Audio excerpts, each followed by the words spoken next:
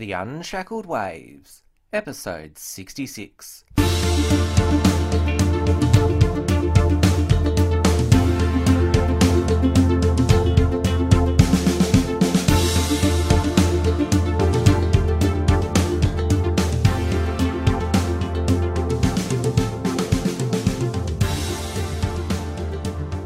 Hello and welcome to the Unshackled Waves podcast.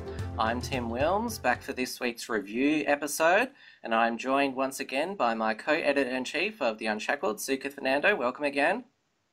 Thanks, Tim. And by the way, happy Heterosexual Pride Day. Yes, it is. It's June 29th today, which this time last year, Heterosexual Pride Day trended on Twitter. So The Unshackled is celebrating the anniversary of it today because there's heaps of LGBT themed days. So we thought, why can't straight people have their own day? Yeah, I think if anyone deserves something, then it's straight people who continue the human race. Yeah. Although obviously there'll be quite a few people triggered by it. Yeah, there will be. Now, on last week's show, the focus was on international developments. We hardly touched Australia at all, but this week, Australian politics has exploded. It started with the, as they're called, the Pyne tapes were released by Andrew Bolt. This is where at a gathering, or what he thought was an off-the-record gathering with some left-wing members of the Liberal Party. Christopher Pyne, who is manager of government business in the House and also the Minister for Defence Industry, boasted that the Liberal left faction was now in charge and that he'd always been a supporter of Malcolm Turnbull. And he also said that we're going to be receiving marriage equality. That's his words, not mine. We refer to it as same-sex marriage. Was going to be happening very soon. So following that, Tony Abbott and his supporters have responded with a week of criticism of the leftward drift of the government. Tony Abbott accused Christopher Pyne of disloyalty and also said that the government should keep its commitment to hold a plebiscite on same-sex marriage, which Turnbull has been very quick to reaffirm. Tony Abbott has given two public addresses this week, one to the Institute of Public Affairs, one for the Centre of Independent Studies, outlining an alternative vision for the government. Now, the media has gone into overdrive with leadership speculation and the conflict between Turnbull and Abbott. So it looks like we're seeing the Rudd-Gillard years all over again. And it's also worth pointing out that while the Liberal Party is descending into this infighting, Cory Bernardi's party continues to grow as he just gained a new state MLC, raising the number of elected MPs in the party to 4. Also this week, AFL again crossed over with politics. How often have we seen this? This was thanks to Richmond player Bachar Houli, who is the game's most prominent Muslim player. At the beginning of the week, he had Malcolm Turnbull give $625,000 of taxpayers' money to his Bachar Houli Cup, which is to help Muslims play AFL, which I don't see why they need help to play AFL more than anyone else. But what made matters worse is that Bachar Houli, he knocked a Carlton player, Jed Lamb, unconscious on the weekend, and most people expected that the AFL Board Tribunal would give him 4 weeks, but he presented character evidence from Malcolm Turnbull and also Waleed Ali, which got his striking charge reduced to 2 weeks. Now, even though this is only an AFL tribunal decision, it still sends the message that Muslims and people from designated victims groups are treated differently when it comes to matters such as this. And there's already talk from rightly annoyed AFL fans that he will be booed on his return to playing, which of course will just open up another huge scandal.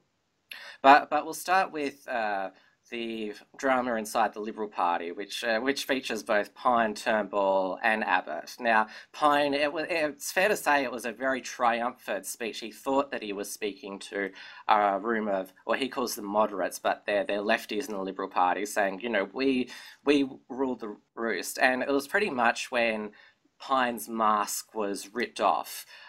When he was Tony Abbott's manager of government business, he pretended to be conservative, but as we saw in that tape, he's like, I'm a left-wing liberal and I'm proud of it, and we're going to do all these things for you. Yeah, I think it's just the latest example of how the Liberal Party is moving towards the left and how it's drifting towards a particular section of ideologies that have nothing to do with its foundation, with its values, and have nothing to do with its supporters either. And the thing is, it just goes to show that the liberal left faction, which is headed by a sort of exclusive club called the Black Hand, it just goes to show that they actually wield significant power over the party, and that's dangerous for not just for that party, but for the entire country, because it shows that they're trying to sort of mold both Labour and Liberal together and sort of make it a personality politics thing rather than make it something based on policy and ideology.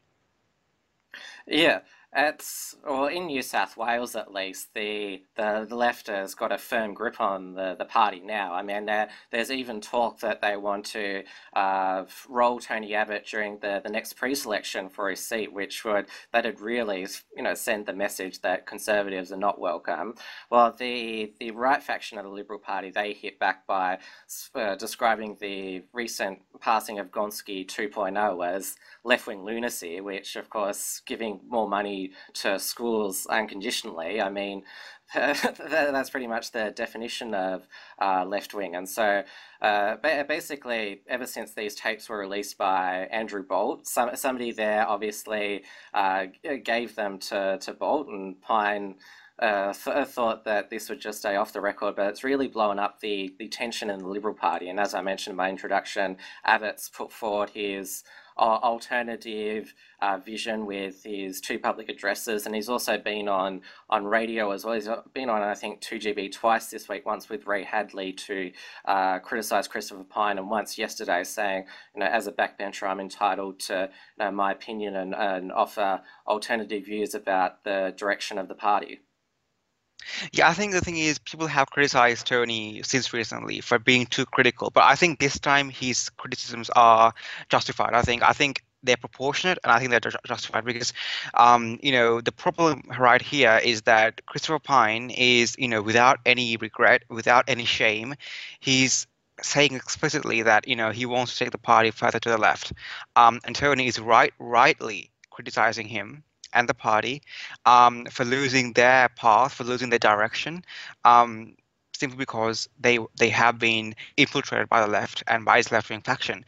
So I think saying that you're going to allow marriage equality or same-sex marriage, it's just quite a betrayal really for us, because they promised to give us a plebiscite. That was the promise they took to the election, and Pyne is saying that we will somehow make sure marriage equality or same-sex marriage is passed. That legislation is given. That doesn't make sense. That's not how it's meant to go, because they are meant to give people a democratic opportunity to have a say in this issue.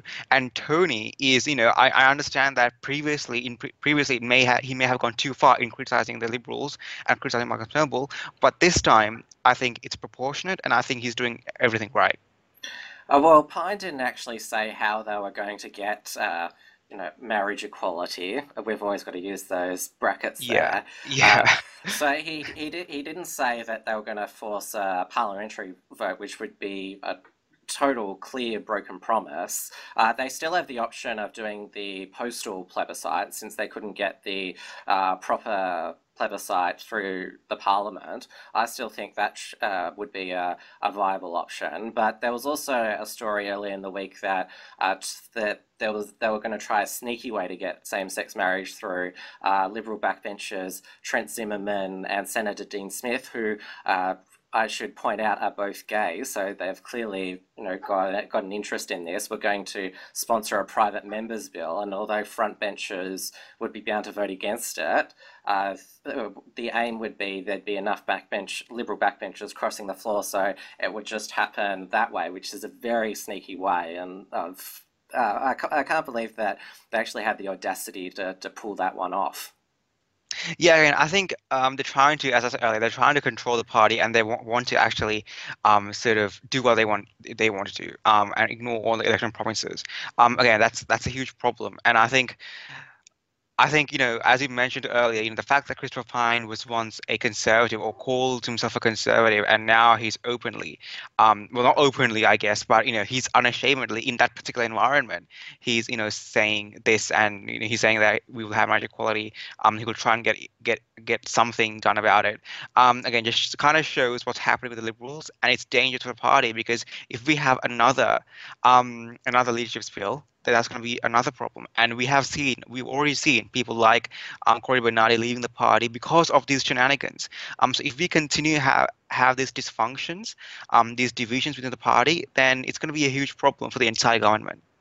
And I've said this before, I don't think Tony Abbott deserves to come back, which I know is a very unpopular view to have in conservative circles. But I've always been of the opinion that although he's saying some good things now, how come he didn't behave like this when he was Prime Minister? I mean, he put forward some very left wing ideas when he was Prime Minister. I mean, he was pushing the constitutional recognition of Indigenous Australians. He abandoned reform on 18C. There was the Safe Schools program that was initially rolled out while he was Prime Minister, and he renegotiated the renewable energy target to its current rate. I think it's around 23%. So he did all these what would be defined as lefty things when he was Prime Minister, but now that he's on the backbench where it's easier to speak your mind, he's saying all these conservative things. So I just don't. I think he's being a political opportunist because. Well, I'm not sure if he thinks he can be prime minister again. He probably realizes he can't. But I think he's definitely wanting to be the standard bearer for conservative values because that's where he thinks he's most likely to get the most laudits. But it's also because he wants, revenge for what happened to him, being cut down after only being in the job for 2 years. So I just don't think that Abbott's genuine in what he's pushing now. I think he's just motivated by, as I said, political opportunism.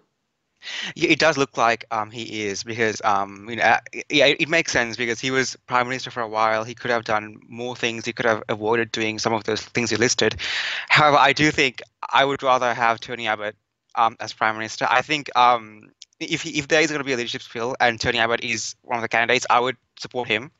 And in regards to some of those issues you mentioned before, I think the thing is, some of those issues I wouldn't say are very, sort of important. I understand the renewable energy thing, the Aboriginal recognition. I don't think they are as important as things like marriage or, the other social issues.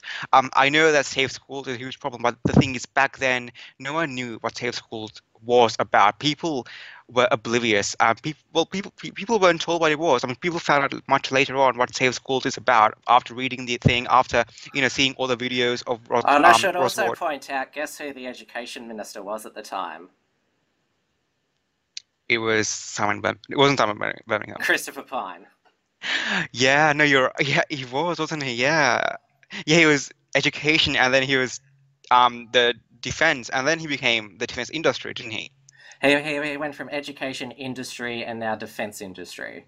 Right. Okay. Yeah. Well, that's interesting. That says something. Okay. Um, However, again, I will reiterate that firstly, back then, no one knew what safe schools really was. I mean, those videos weren't there. Those videos came up much later. The media scrutiny, all that came up much later. And at first, we thought that it was a genuine anti-bullying program, and we thought it was a nice thing to do. Okay, it's a nice thing to help people. And if it means anti-bullying, that's great. Okay, but the thing is, we later on found out what it was. So I think it's understandable why he did support it at first. However, if he knew what it was, and if he knew what the entire program was about, that's a huge problem. And if he knew what it actually entailed, then I think I obviously condemn that because he should have done something. Unless of course he was powerless and people were controlling him, in which case that's a different scenario. But however, in overall, I think those other issues aren't as huge in comparison to things like marriage and these social issues that we are facing right now. And even though, like, obviously Turnbull's, a lefty deep down, but Yeah, conservatives have got a lot out of him. I mean, yeah, Turnbull was very quick to say that, we're going to be sticking with the plebiscite on same-sex marriage. I mean, he's proposed the citizenship changes, which is a lot more than what Tony Abbott did when he mm, was Prime Minister. Turnbull yeah. actually put a bill to replace 18C, which Abbott his proposed changes didn't even make it to the floor of the parliament. So, and he's also Turnbull as well talked about, needing more coal-fired power and energy security. So, yeah, I know that Turnbull's a lefty, and, obviously it was on full display this week with his giving money to Bachar Houli. But, yeah, Conservatives have got a lot out of Malcolm Turnbull, and sort of, I think that's a good thing that even though he's obviously not one of us, if we can get what we want out of him, that's good. And so I just, yeah, and coupled with that, the fact that Abbott's just being a political opportunist, I don't see the benefit of going back to Abbott. And plus, even if Turnbull is to fall over, I would much rather the prime ministership go to somebody who's been a consistent conservative, such as Peter Dutton, who's been excellent in immigration, cracking down on fake refugees, and also taking on the culture wars. He criticised Alan Joyce, Yasmin Abdul-Majid, and Fairfax. He really goes in hard, and he's doing that while he's a cabinet minister in the Turnbull government. So I would feel much more confident that the right thing is going to be done by Conservatives with somebody like Dutton in charge rather than Abbott, because who knows, Abbott might just revert back to being what he was the first time around. Oh, definitely. I think, I think Abbott is better than Malcolm Turnbull. I think, although I think, there are other conservatives who probably are much better than Abbott, and who have displayed more integrity, who have displayed more consistency over their views, and those people would probably be better.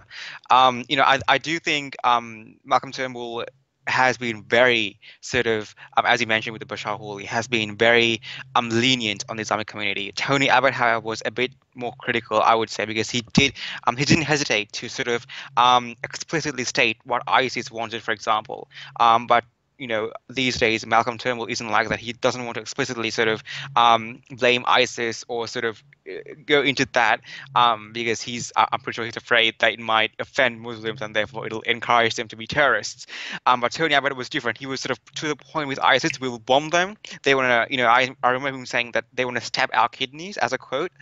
And we'll bomb them. We will do something about it. So I think in that sense he was better. But ultimately, yeah, I think despite being better than Turnbull, he probably wouldn't be as good as other conservatives in the party.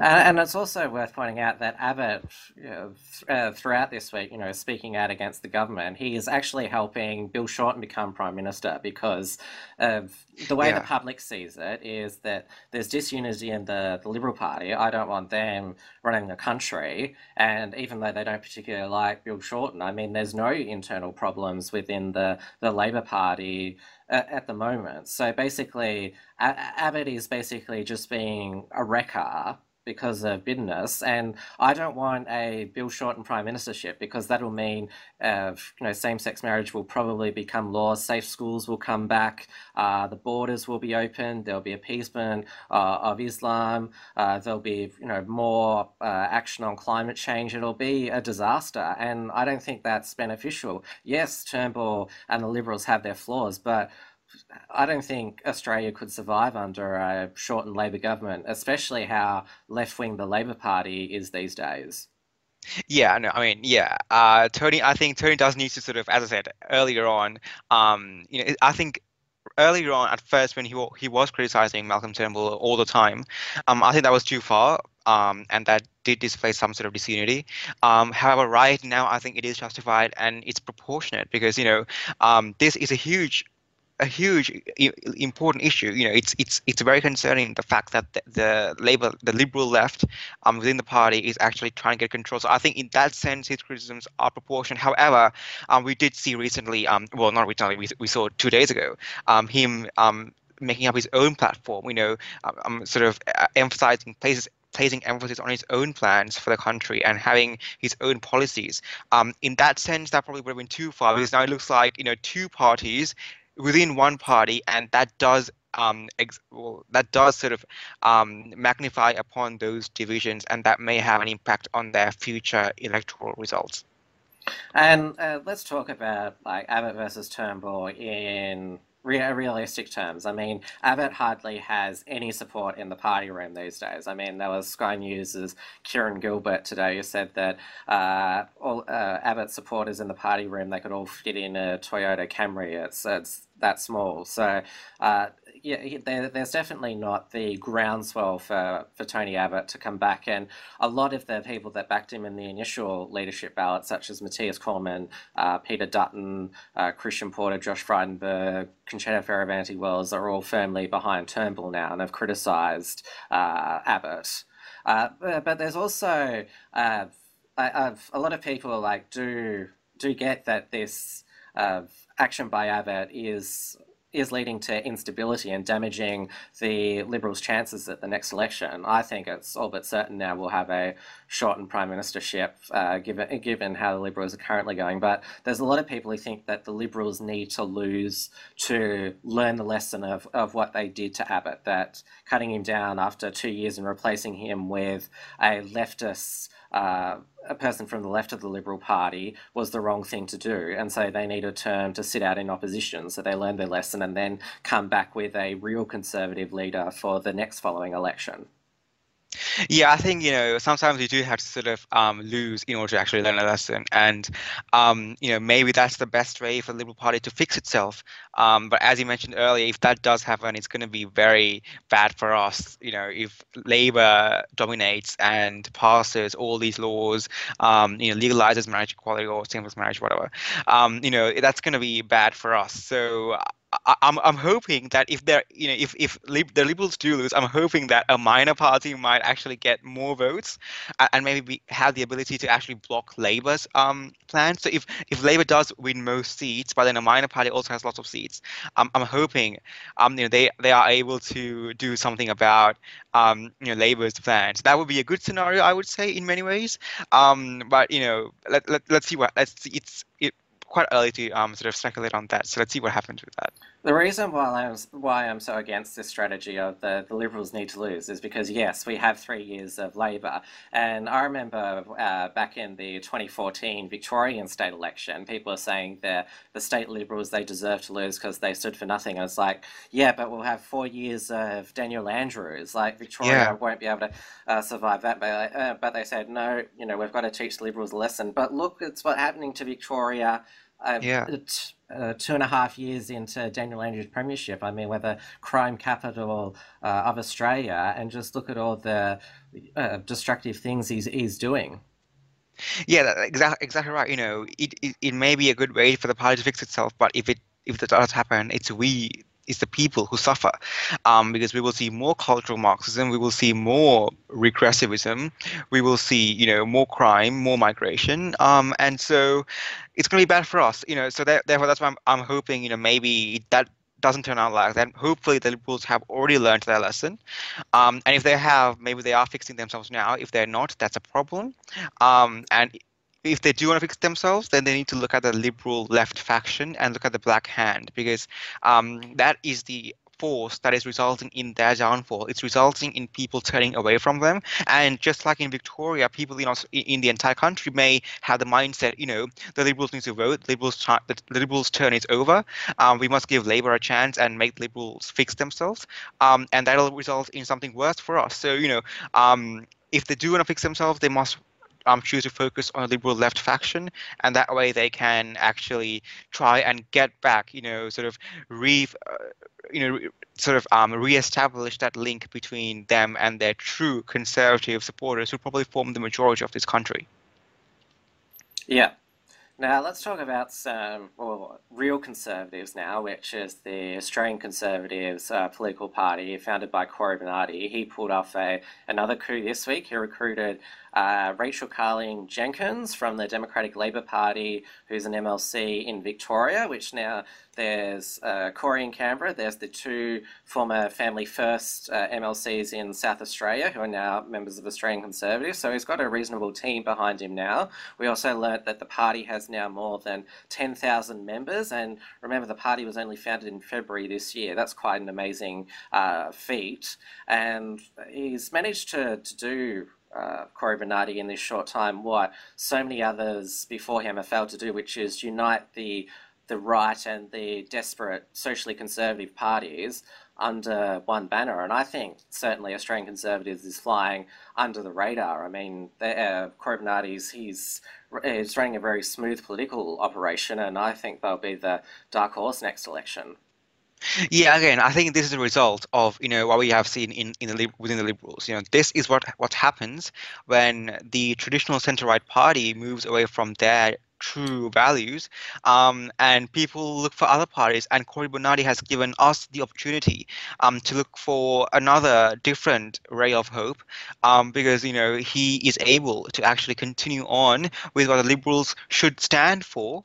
And that can actually, get them more support from conservative people in Australia. So it's a result of what's happening in the Liberals, and Cory Bernardi is able to appeal to us, and hopefully he can, and he will get more members, get other parties within his umbrella, and then that'll make it much better for us, because that'll give us a better party to vote for.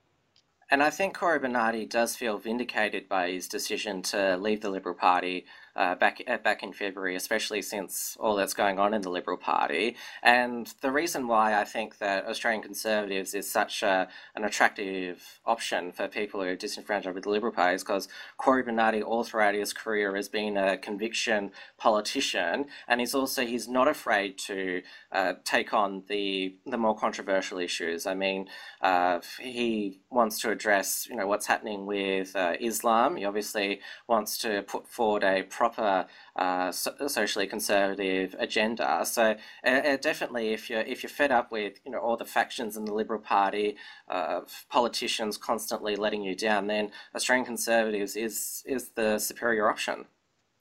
Yeah, I think Cory Bernardi has been he's been unshackled from political correctness by leaving the Liberal Party, because political correctness has now taken over the party. And as we have seen, for the past several months, we have seen how the Liberal Party is moving with the tide of the new left-wing movement, with the new left-wing sort of crowd, and trying to be politically correct. But Cory Bernard has been able to not do that and actually speak the truth and appeal to people by saying things the way they are, by saying that that safe school is a problem, by saying that victimization is a problem.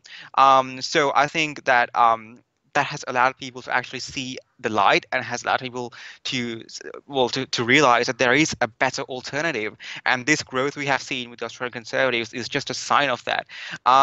Same thing with One Nation in the same way, because One Nation was there, they weren't politically correct, and they are able to receive the support of people because they are able to say things the way they are. Now there is a difference between One Nation Conservatives, obviously there is, but they both are able to appeal to the people and sort of tell them the truth and make it look like that they do know the truth. And Cory Bernardi has said that possibly more mergers with other smaller conservative parties are on the cards. I mean, he's talking to Australian Christians, and let's not forget he's already had Kirralie Smith, who was probably the most prominent member of the Australian Liberty Alliance, join his party. And in my article that I wrote, the socially conservative minor party vote was around 4.71% at the last federal election for the Senate. So if Cory Bernardi is able to get most of that, and some of the disaffected Liberal Party voters as well, then he's got a pretty solid vote base, and could get a few senators elected and quite a few people elected in state upper houses as well. Yeah, because he's able to, as I said earlier, he's able to sort of sort of reveal the truth when it comes to particular issues, and I think that's been the key to his success. He's able to unite the right, and sort of provide people with this sort of new alternative by merging with other social conservative parties. Family First is meant to be one of the other parties that, if they existed, it may have actually inhibited the conservatives from getting more votes, because people would have been forced to choose between Family First and AC. But now, since AC and Family First have merged, people are able to sort of choose them, because they're not in some sort of path where there are two ways to choose from. They're able to choose the party that two parties rather that can give them what they want in regards to future social policy. And you have to remember that the reason why uniting the right and the Conservative parties is so important is because of the Senate voting changes now, which mean that it's much harder for micro parties to get elected because they can't directly preference each other now. So Corbyn Abbott, bringing these groups together, he's getting a solid.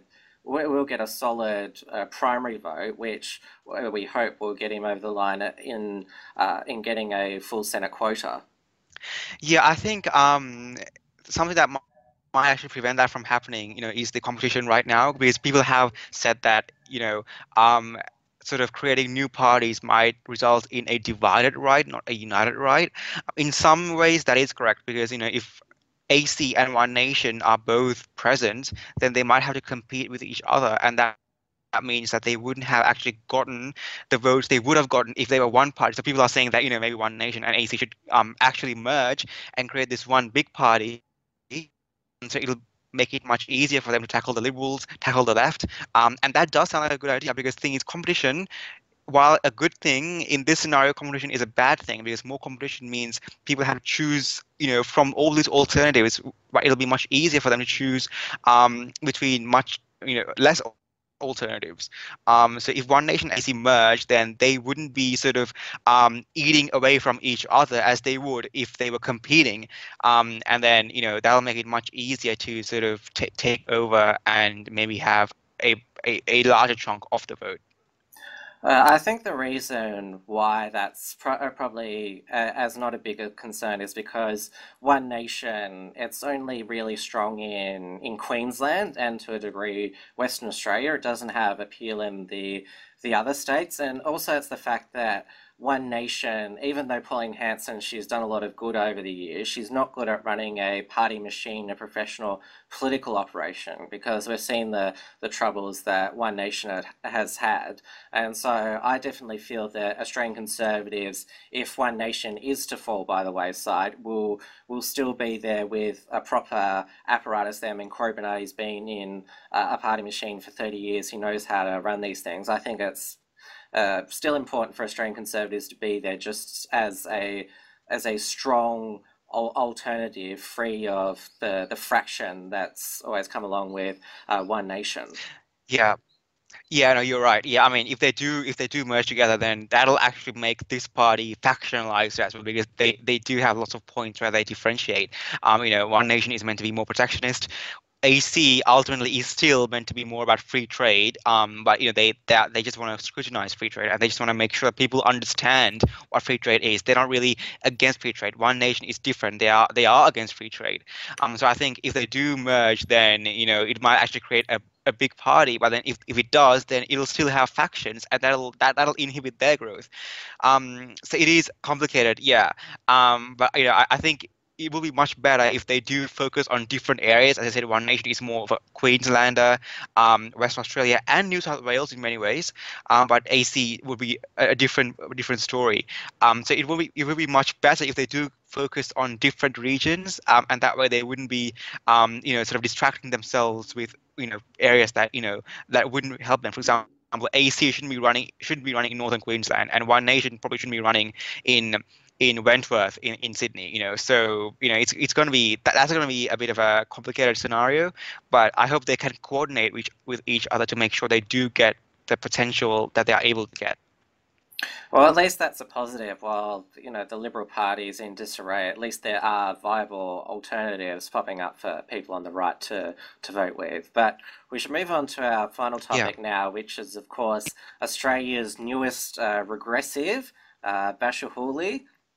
So far in his career, he's been uh, another perpetuator of identity politics. I should say, he plays for Richmond in the AFL. He has the Bachar Houli Cup, which is a cup for high school students at Muslim schools in Western Sydney, and he's also got the Bachar Houli Academy as well to train young Muslims to be community leaders. So he's obviously big on wanting more Muslims to play AFL. I don't see why they need a special encouragement to play AFL, but Malcolm Turnbull seemed to agree, giving $625,000 of taxpayer money to the Cup on Monday. I share this annoyance, and so did many other people, that uh, there's other things that this money could be spent on. Plus, why do Muslims need special money to play AFL? Why not give it to other groups to encourage them to play AFL? And plus, there's people that are struggling in this country. Shouldn't the money be Yeah. spent on that? I think it all stems from this, this notion, this mindset that, you must appeal to the Islamic community to make sure that they don't radicalize, to make sure that the risk of radicalization among their young people is low, and this is the way to do it.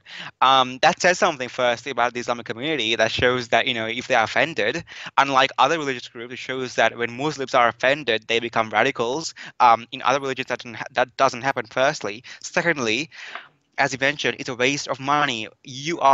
Malcolm Turnbull is practically saying that we must waste money on this instead of doing practical things like, restricting immigration, for example, deporting all known radicals or all known extremists. No, what he chose to do is to spoil them with gifts, give them more funding, make them feel happy temporarily, even though we know that the extremists will always still be extremists. That doesn't matter. So I think, as you mentioned, there is no reason as to why you should give Muslims money to pay AFL when there are people in the streets of Sydney and Melbourne who are, homeless, firstly, and it reminds me of how the mayor of Sydney, the Lord Mayor of Sydney, Clover Moore, she spent hundreds of thousands on an LGBT rainbow style road crossing instead of giving that money to the homeless in Sydney. Again, a waste of money based on this unnecessary identity politics, and it ignores the real issues that we face thanks to the Islamic community. And if Turbo wants to know why he's doing so badly in the polls, it's when he does stuff like that the Australian people Yeah, say, yeah, "How out of touch can you be?" yeah. Exactly. I mean, people can see through this. People know that he's doing this to try and appeal to the Muslims, and they know that this automatically means that Muslims themselves are they are susceptible to this radicalization when they're offended. That says something about them. So people are able to see through this. People know what this is about, and ultimately it just shows that this prime minister is unable to have a practical solution for our problems, and instead he focuses on showering them with money to try and de-radicalize them, which doesn't work. It doesn't work. But it got worse because it was interesting on the Monday when Turnbull announced this funding. He said what a top bloke Bachar Houli was, but the previous day when Richmond was playing Carlton, he elbowed the Carlton player Jed Lamb in the face, knocked him out unconscious. He had to be taken off the field, did not return for the rest of the game, had a concussion, had to have scans. So he was referred straight to the AFL tribunal because blows to the head are pretty serious. The AFL takes them, and then at his tribunal hearing, he first pled not guilty. Which, if anyone's seen the footage, I mean, it's a pretty ugly incident. Like intentional, even if it wasn't intentional, it's really reckless. He Yeah. had Malcolm Turnbull and Waleed Ali as character references, saying, what a good community person he was. And the AFL tribunal agreed. Most AFL commentators thought he'd get at least 4 weeks, and he got 2 weeks. Or everyone Like, even though the AFL's very politically correct and so are the commentariat, all of the commentary was unanimous that this was a grossly inadequate ban. And even the left wing age that said this is not good enough, and said that these character Yeah. references should have stood for nothing. Even Eddie Maguire criticised it. I mean, so you basically had most of the AFL community universally said this was not a good look, and it basically looked like to the wider community that Bachar Houli was abusing his position to get preferential treatment and get a lower penalty.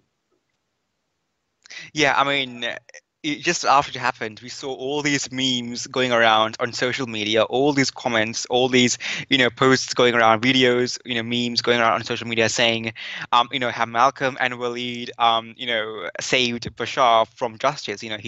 They prevented Bashar from deserving what he was meant to have. That makes sense. That's what happened. The fact that even these lefties are criticizing this just shows how how out of touch, how irrational Malcolm Turnbull can be. I mean, okay, I get he may be trying to, he may have good intentions to try and sort of appeal to these people, but it doesn't work.